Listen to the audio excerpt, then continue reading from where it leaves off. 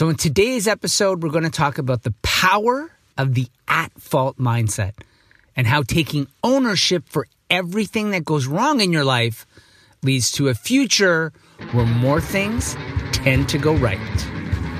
All right, so I have a confession to make. I can't stand following the herd because if I do, then the best that I can be is average. And I have zero interest in average. I want remarkable, and the only way to do that is to think different. So I'm studying game changers, trailblazers, rule breakers, awesome makers, and those crazy ones who are looking to change the world and sharing what I've learned so you can make remarkable happen in your life. My name is Dean Dwyer, and this is The Mindset Show.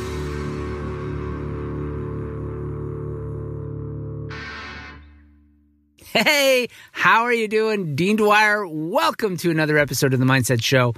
If you've been following along, then you know that I'm in my podcast studio. And my podcast studio is me in my dad's car, which is in his garage. But it works wonderfully well. Last week I was recording in minus 25 degrees Celsius weather. Today, 0 degrees Celsius. A lot different. I should be wearing shorts. It's that much warmer than it was last week. Okay, shorts is a bit of a stretch, but it's much more enjoyable to be recording today. So, today I'm actually talking about the at-fault mindset. And I just want to first share the inspiration for this. It was something that, to some degree, there are certain, like throughout my life, there are moments when things happen and I have sort of had the foresight to look back and think, wow, like that was totally my fault. But it's sort of, I sort of picked and chose, I want to say pick and choose, but I pick and chose when I wanted to adopt that mindset. It wasn't consistent. There were other times when things happened and I went into defense mode and or blame game mode, where not my fault, it's other people's fault and those sorts of things. But that actually shifted dramatically when I heard a guy by the name of David Heinemeier Hansson. Now, I'm a big fan. Online, he's known as DHH. He was being interviewed by Tim Ferriss. I'm a big fan of him because he is the co-founder of Basecamp, which is a phenomenal. I've mentioned Basecamp before. I will mention it again. Him and Jason Fried are co-founders of this amazing software program. It's a project management software program. But what fascinates me most about these two guys is their thinking is so nonconformist. They essentially, whatever everybody else is doing, they're doing the opposite. And I'm fascinated with people like that. So he was on the Tim Ferriss show, and he wrote an article, and I believe the title was, I'll put a link in the show notes, but I believe the title was, It's Always Your Fault. And so Tim Ferriss was interviewing him, and Tim asked him to just go into more detail about this article. And I took out an edited clip from that I want you to listen to. It's always your fault is recognizing that you're part of all systems. I am in some way part of everything that goes on. Whether I'm involved in a project or not involved in the project, I set up some of the outlines. I set up some of the frameworks. I helped create some of the culture that led to what happened.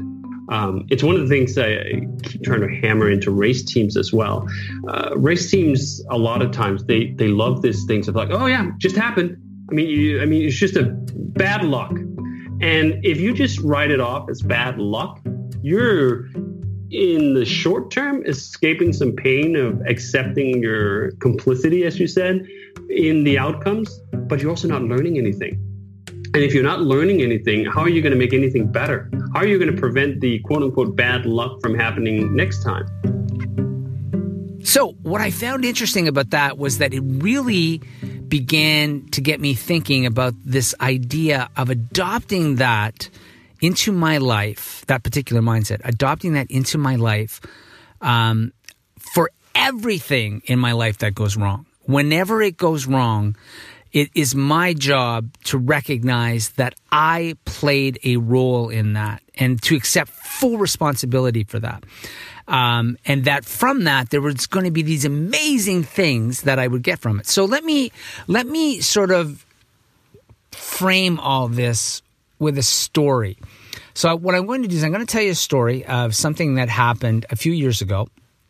And then from that story, I'm going to pull out all the different lessons that I learned as a result of being willing to take the blame for everything that happened. And when you listen to the story, you'll realize, like, dude, you were to blame. But I didn't take the blame initially. It took me about 4 or 5 days before I sort of transitioned into the mindset that I'm talking about today.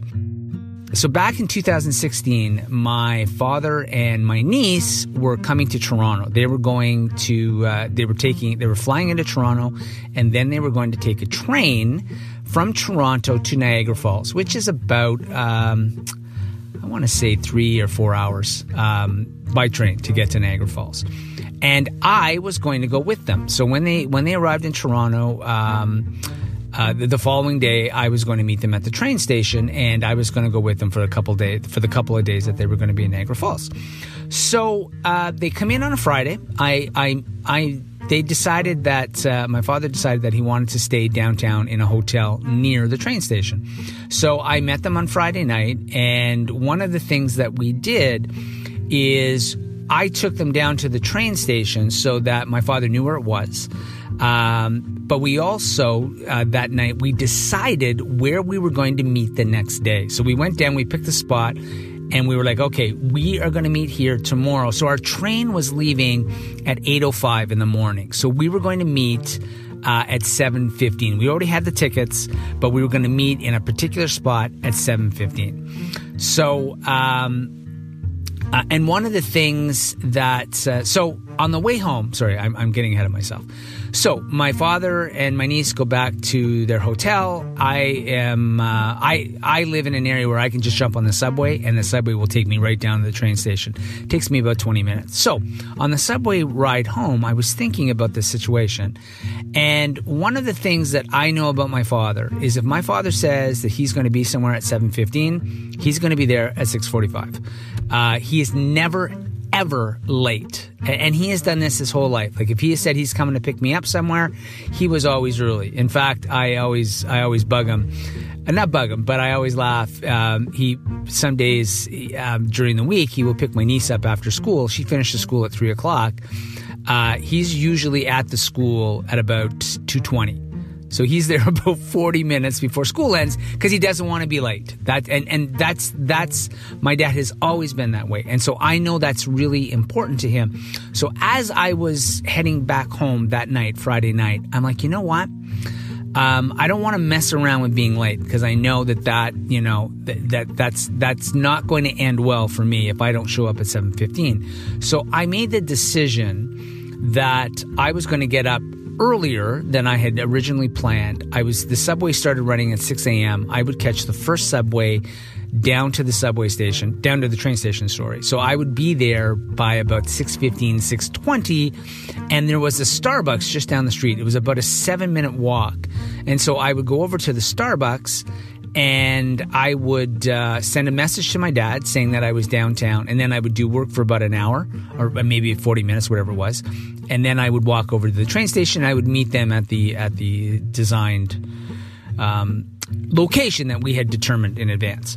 So that's my plan. So the next day, I get up early. I'm at the train station at 6:00. I get down to I'm at the subway at 6:00. I get down to the train station. It's about 6:20. I walk by. I make sure that I know exactly the fastest route to get to the place that we say that we're going to meet. And then I walk over to Starbucks. I'm there at 6:25. I grab my coffee. And so I message my father and I say, hey, listen, I am already here. I'll see you soon. So at 7:15, I pack up my stuff and I walk down to the train station. And I get there. It's again, it took me about, I think, 7 or 8 minutes. I think it's 7:23. But I know that as soon as I get within visual range of my father and my niece, I can see that my dad is not happy. And my dad cannot hide his emotions. He wears it on his face.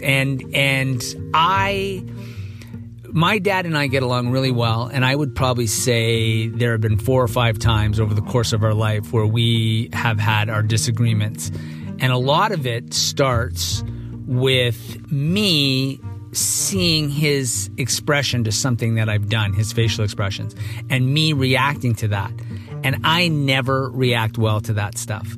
And so in this case, as soon as I see his face, in my head, I start fuming. Because I know he's not happy. And I'm like, come on. Like, I got here like an hour early. I'd already walked by this spot. I sent you a message. Anyway, turns out he didn't get the message. I'll come back to that in a bit.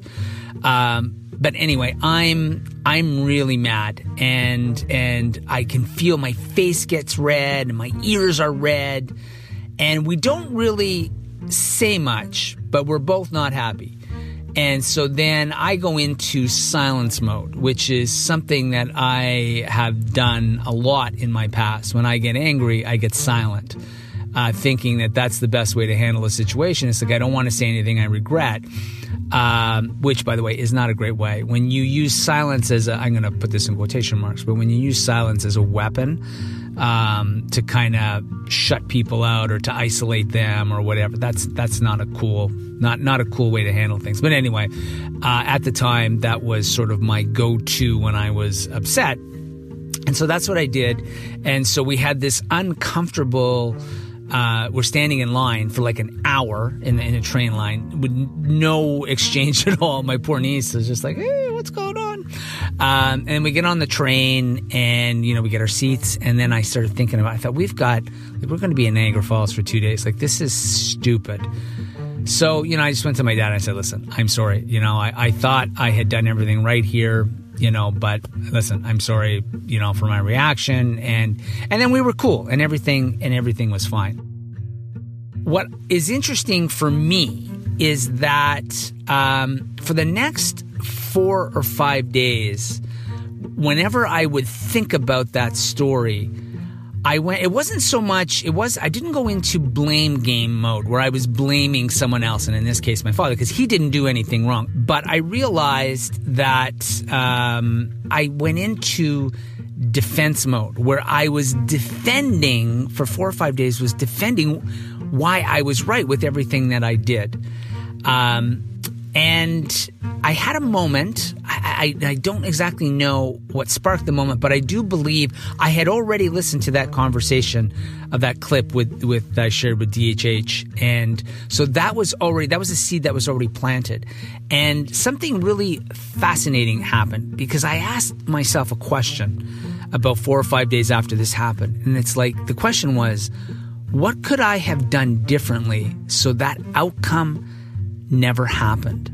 And that was a fascinating question for me to ask myself. And when I asked it, I began to see all the mistakes that I made. And there were 3. And so what I'd like to do now is I'd like to go back. So I told you this story. I want to go back now, and I actually wanted to point out the 3 major mistakes that I made. And I'll talk about the mistakes in chronological order as they happened. So the first mistake that I made was that on Friday night, when I was going home, I had concocted a plan in terms of what I was going to do. I never shared that plan with my father. What I should have done when I got home, I should have got on the phone and I should have said, hey, Daddy-O, here's what I'm going to do. I'm going to leave at 6 o'clock. I'm probably going to get to the train station about 6:20. There's a Starbucks that's 7 minutes away. I'm going to send you a link to the map so you know where that is, just so you know where I'm going to be. I'm going to work there until around 7:15, and then I'm going to walk over, and that's going to take me about 7 or 8 minutes. I should be there by 7:25, so don't panic because I'm already going to be in the area. And to top it off, I'm going to text you in the morning to let you know when I've arrived at the Starbucks. So if I had shared the plan, then again, none of this would have happened. So that's the first mistake. The second mistake, and I mentioned this earlier. So when I get to Starbucks Saturday morning, I sent him a text. I sent him an iMessage. He didn't get the iMessage. And now there's a couple of things here that I need to explain because this is important to understand for the story. I have a phone, but I don't have a phone. I have a phone, but it does not have a phone number attached to it, which means nobody can call me ever. This has been going on since 2011. So I think this is my 8th year now without a phone number. Now I can call people. I have a Skype. I use Skype. There's a plan on Skype. Costs me $35 a year. I can call any cell phone or landline. But who has a landline anymore? My goodness, nobody does. But I can call a landline if you have one. If you're stuck in the 1900s, I can still call you. But you can't call me, and that has worked particularly well, but there are moments like that day where that doesn't work in my favor because if I'm late, nobody can get a hold of me. I had actually just bought an iPhone. I had an iPhone 5. So I was new to iPhone and I was new to iMessage. I had only learned about iMessage maybe a couple of weeks before. A friend of mine had told me about iMessage.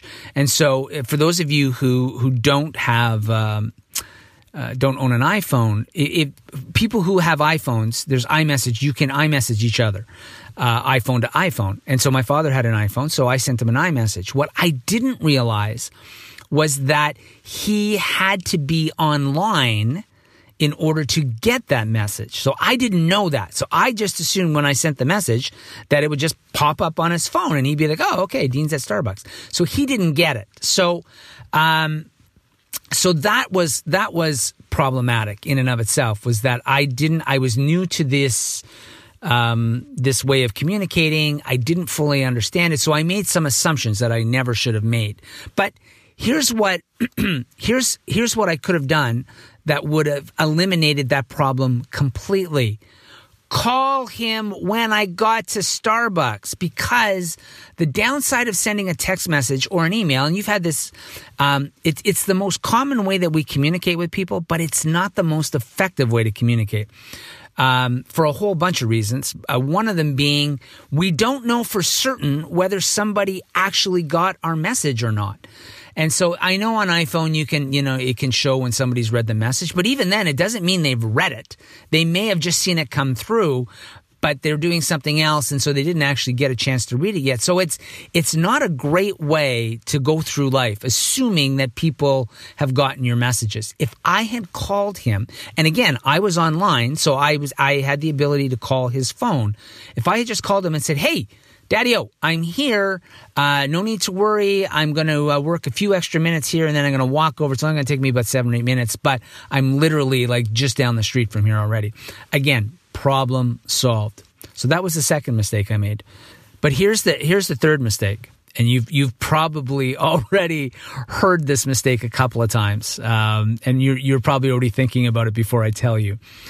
On Friday night, we go down to the train station, and we agree where we're going to meet, and we agree on the time. We were to be there at 7:15. I left Starbucks at 7:15 and got there at 7:23. If I had kept my end of the bargain and showed up when I said I was going to show up, all those other mistakes that I made would not have mattered, because I got there when we said that we were going to meet. And that one was probably the most humbling of the three mistakes. Like, it's like, dude, you said, like, even though I thought he got the message, I don't think I clearly stated that I was going to stay a few extra minutes. I just kind of assumed, which again, you'll notice I've used that word a few times now, and that gets me in trouble so many times in my life. But I just assumed that, he knew I was in the area, so even if I showed up late, he wasn't going to panic. But that was a mistake on my part too. If I had showed up when I said I was going to show up, that situation never, ever happens. And so that was really humbling for me, like to look at that situation and say, wow, like there were 3 mistakes that I made that would have eliminated that problem completely. But that was a real game changer for me in terms of like, if I begin accepting full responsibility. Now, in this case, I was responsible. Right? I was initially focusing on my father's reaction, which was totally, within his right to do, right? Like we had agreed on a time. I didn't show up when I said I was going to show up. It doesn't matter that, oh yeah, but I sent a text and I didn't know you didn't get it. And all these things are just me defending all my behaviors. But when I sort of step back, it's like, wow, I could have completely eliminated all of this. So that was a major, major insight. And it was the first time that I consciously began to use this at-fault mindset. And this question was a game changer for me. What could I have done that would have eliminated that outcome completely? So that's the end of my story. And those are the lessons from my story. But here's what I want to do now. I want to turn the show back around and I want to focus on you. And what I'd like to do here is I want to take this opportunity to really do a hard sell on why you should seriously consider. I think I was going to say a different word there.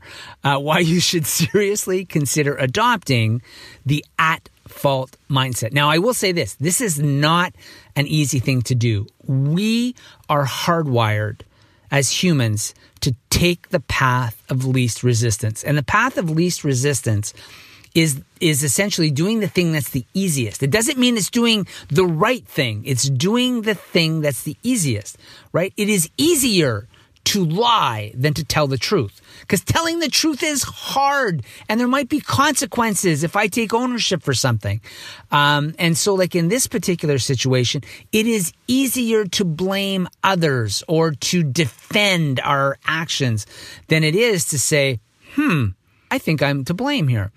That's not an easy thing to do. It's humbling because that means we're admitting, oh my gosh, I made the mistake. And we're telling other people that we made the mistake. And that's a really, really hard position to put ourselves in. But I believe that the benefits from this have massive ramifications for our future. So I wanted to lay out the 3 benefits, why that you should seriously consider to begin the transition. I'm not saying that it's a light switch where you just say, okay, I'm now going to take blame for everything that goes wrong in my life.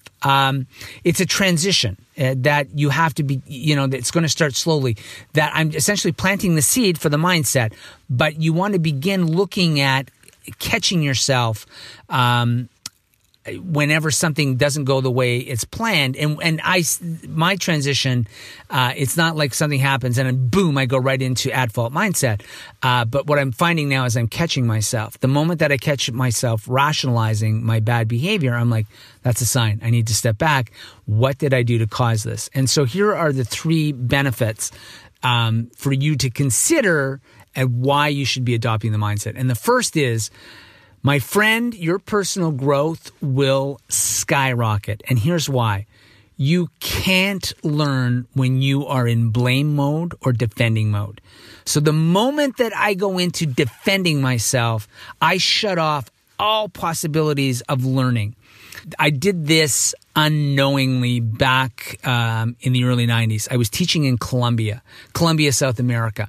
And I was teaching grade 6. One of my students Jose, a really funny kid. We used to joke all the time in class. So anyways, we're in class one day and suddenly Jose is like, he's standoffish. And the way that I would, and kind of giving me a bit of a hard time. And so what I would do with kids, if there was an issue, I would just ask them to go outside, stand out in the hall, and I would come out and I would talk to them because I didn't want to embarrass them in front of the class. And then we could figure out what was going wrong, what was going on. So I go out in the hall. I'm like, Jose, what's going on? Why are you, you're acting a little weird here. And essentially Jose came out. He actually started to cry. I felt so bad for this kid. But I had made what I thought was a harmless joke to him that he really took offense to. And of course, I'm like, well, dude, you're going to have to deal with that. No, I'm just kidding. I was like, listen, I'm really sorry. I didn't realize that had the impact that it had. And I'm so sorry. And I really thought about that later. And rather than say, well, it was just a joke, like it's, I don't know why I go into that voice, but rather than just defend it and say, well, it was just a joke, he's going to have to learn to deal with it. And think about how many times we've said that. I actually came to the realization that when it comes to humor, it's not funny if both people aren't laughing. So that was a big insight for me, was that like, wow, like humor is, we tend to sort of justify a lot of our actions in those sorts of areas by saying, oh, no, I was just a joke. But listen, if they don't find it funny, then it's not funny. And so that was a big thing for me because I became a lot more aware of some of these comments that I used to make sometime, and I stopped making those things. But again, I never would have uncovered that if I just spent times justifying my own behavior, saying, well, it was just a joke, and I hide behind that thing there. So the first thing, again, the first benefit is that there is incredible personal growth that happens when you transition from blaming and defending to looking at why you are at fault at a particular situation. The second benefit is that you are going to begin to consistently produce favorable outcomes. Because when you're in learning mode, you begin to see patterns in problematic behavior. Going back to the story with the train station, when I realized that the whole texting, I've got 12 ideas that all want to come out at once. When I started thinking about everything that went wrong, I realized that texting and email is, even though it's the most common way that we communicate with people, it is way down the list in terms of the most effective way to deal with people. Again, because we never know whether people got something or not. We're not there when we read it, so we don't know if they understand it the way we think it's supposed to come off. And words that are just left to the other person to decipher, they can attach emotion to it that we did not intend for it to have. And so that was, again, a huge insight for me, is like, man, you got to know, like I should have, in that case, I should not have sent an email. That was not the most effective way to communicate. If I had called, I would have been able to hear my dad's voice and know that he understood what was going on. And we could have eliminated all that. But again, that doesn't happen if I don't accept 100% responsibility for what happened. And then the third thing, one other extension I wanted to make to that. One of the offshoots of that situation is that what I start doing now, and I do this consistently, if I'm meeting you for coffee or something somewhere, I always send a message now, and I'll say, hey, listen, so here's the plan. I'm planning on leaving my place at this time. I'm taking the subway down. It should only take about 20 minutes, provided it's not late. But what I'm going to do is I'm going to text you when I'm leaving, and then I'm going to text you when I arrive, so you know. And it's me communicating my plan. That was one of the things I pulled away from that story, was tell people what you're thinking. Don't make them be mind readers. And it really just eliminates a ton of anxiety that people have. And the third benefit is that you begin attracting more of what you want in life. When I begin accepting full responsibility for things, what ends up people, whether they realize it or not, whether they're conscious of it or not, begin to see the change. And if I stop blaming everybody else for things that go wrong, I automatically improve the quality of the relationships that I have with people. So if I'm willing to go into something and say, listen, I'm going to take full responsibility for this, and I'd like to learn more about, what I could do to make sure this doesn't happen again, it changes the quality of the relationships that we have. And as we move forward with this, apparently that's a really difficult word to understand. I don't even know what I'm saying anymore. But as we move forward with this, we begin attracting more of what we want into life. So, I wanted to just sort of, before we end the show, I wanted to talk about a couple of takeaways for you in terms of how you can begin to use this in your life. And the first takeaway, you have to begin this shift, this transition, to recognize that you play a role in everything that happens in your life, good and bad. We're always willing to accept praise when things go well, but when things go bad, we're not willing to say, yeah, you know what? I played a role in that too. We play a role in everything that goes wrong in our life. The second thing that you want to start transitioning to is recognizing that you have the power to choose. This is going to be a separate podcast because was another game-changing idea for me. In the book, Man's Search for Meaning, the author, Viktor Frankl, who was a Holocaust survivor, he talked about this idea that between stimulus and response, we have the power to choose. And the way that I see this, I visualize it, is literally thinking about this. There's a gap between stimulus and response. And that if I begin to train myself that I can widen the gap so I choose the responses I want rather than just simply reacting to something. So letting my anger get the better of me, is that there's a moment where I recognize I can choose the response that I want, and I respond in a way that allows my life to grow and expand rather than shrink it and make it smaller. And the third thing is to ask the question that I talked about earlier, and I'm telling you, this is such a powerful question. What could I have done so this situation never happened?